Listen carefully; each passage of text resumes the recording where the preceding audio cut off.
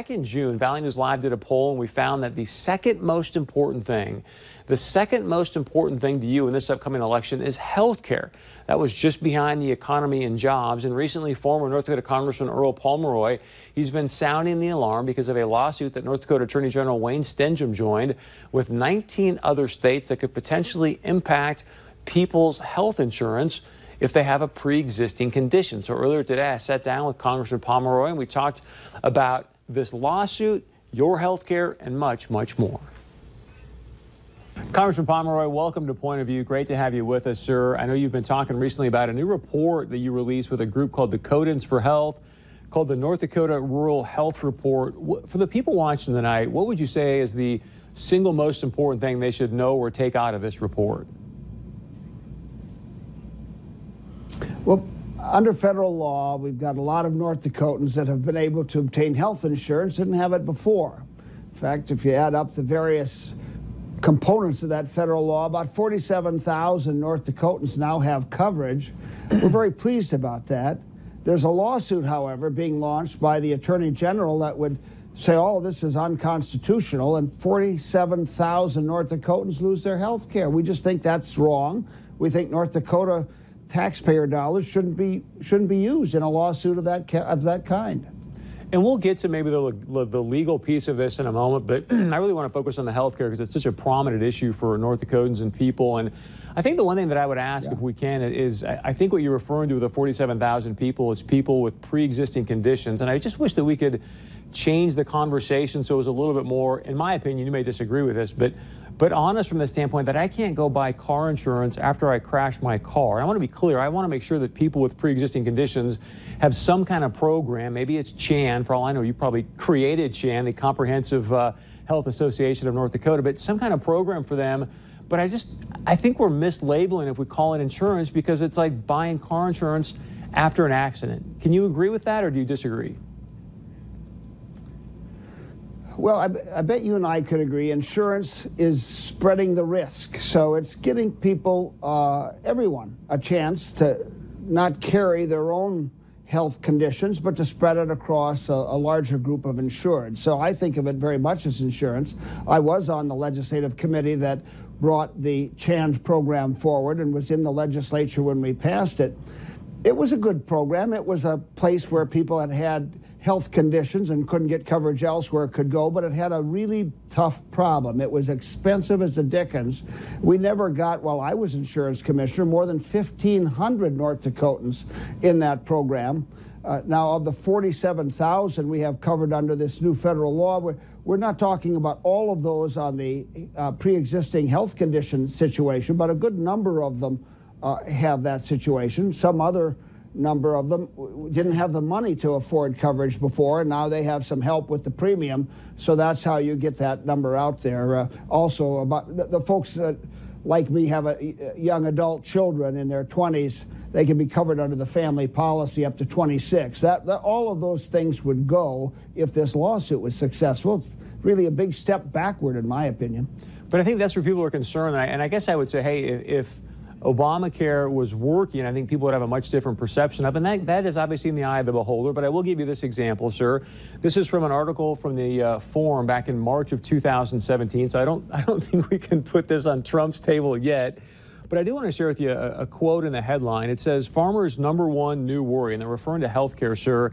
And one of the pieces in there says, in the past 5 years alone, so again, before Trump, monthly premiums have doubled and annual deductibles have tripled or quadrupled, many farmers report. And I think that's the issue. If this program is working, it would be a different conversation. But it's hard to say that it's working when you see those kind of numbers for our farmers.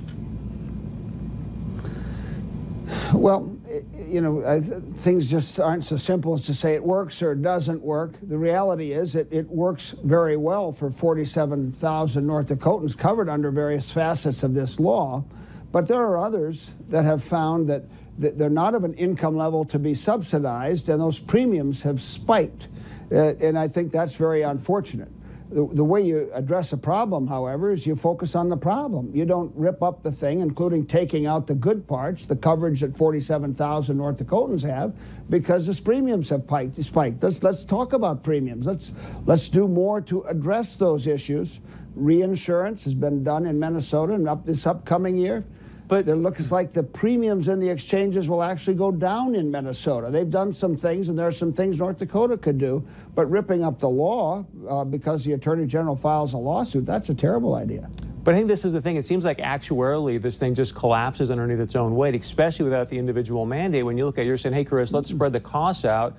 Yes, we're going to insure people with pre-existing conditions, and yet we know that without the individual mandate, even with it, people were saying, you know what, I'm going to call it a penalty. Justice Roberts called it a tax, but I'll take the penalty rather than paying for this expensive health insurance. And then you don't have the young people signing up to help subsidize the older people. And it really seems to me to be a wealth redistribution instrument. Where am I wrong on that? Well, first of all, I think if you got a health insurance program, it needs to meet the needs of all folks, the real healthy ones and those with health conditions as well. If you've got a health condition that only works for those who don't need the health insurance, well, you don't have much of a program, in my opinion. So I don't look at it as wealth distribution at all. I look at it risk distribution. I like to think of North Dakota as a community. I think Governor Dalrymple thought of us as a community when he, along with bipartisan majorities in the House and the Senate, expanded that Medicaid program. And now we have 20,000 North Dakotans covered under just that part of the law. That was a bipartisan action led by a Republican governor. And we got Attorney General Stenstrom is filing this lawsuit to take that away also. I just think it's, you legislatively fight these things out. Washington has, as you know so well, had a dickens of a brawl last summer trying on the repeal and replace business. In the end, it looked like 22 million people were going to lose their coverage nationwide, and Congress chose not to take that step. Well, now here you got a raft of attorney generals, including ours, filing lawsuits to take it away. Now, you win fair and square on the legislative floor or not at all. And so I think North Dakota ought to withdraw from this lawsuit. I'd call on the Attorney General today to withdraw from that lawsuit. At least step forward to try and explain why he's doing this. They've been radio silent while they've tried this stealth litigation to take this coverage away. You know what? We try to be as fair as we can on the show. That's a very fair assessment, sir. And also, to be fair, you say, hey, Chris, they need to do this legislatively. And they would say, we did. We took out the individual mandate via legislation. And if you look at taking out the individual mandate, what the Attorney General will say is, hey, this law is not severable from the individual mandate, as well as 4 Supreme Court justices said the same thing. So because of that, it ends up collapsing underneath its own weight. Yes? Well, I hate to bore your viewers with legalese, but the doctrine of severability really is when the courts strike down one part, then they wonder, well, can the rest of it stand? Here you had a different situation. The legislature struck down one part, and they left the rest of it. Now, there's nothing unconstitutional, in my view, about telling insurance companies, hey, you can't stop people from getting coverage because of their health conditions. They have a right to coverage. That's a perfectly constitutional legislative decision, and that's the part these attorney generals want to take away. Where in the North Dakotans, because I think you and I would agree that North Dakotans can manage our health care much better than D.C. bureaucrats. Can you and I both agree on that? Well, I like the idea. I like the idea of states having an awful lot to do about shaping their own health delivery system and reimbursement system. I like that. So would you support then a block grant of Medicaid? The bill that was proposed that you referenced, well, not unless it's adjusts to upcoming medical inflation. The dirty little secret about block grant, Chris, is they give you the money now, and that's it, even though medical costs continue to skyrocket. Does the federal budget keep making more money to states available? No. So you got a state like North Dakota with an aging population, many of whom are going to hit nursing home within the next 20 years.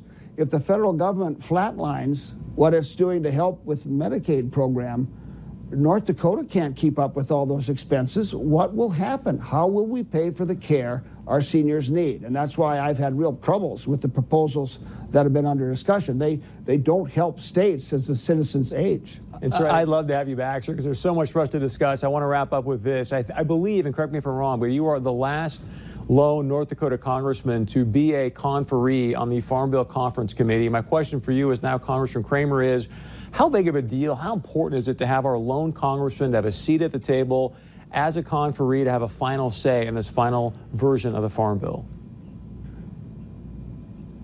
Well, the proof's in the pudding. I was very pleased to be on one side, and Senator Conrad was on the other side, and so we had two conferees at the table. We came up with an extremely solid farm bill in 2008, as your rural viewers will remember.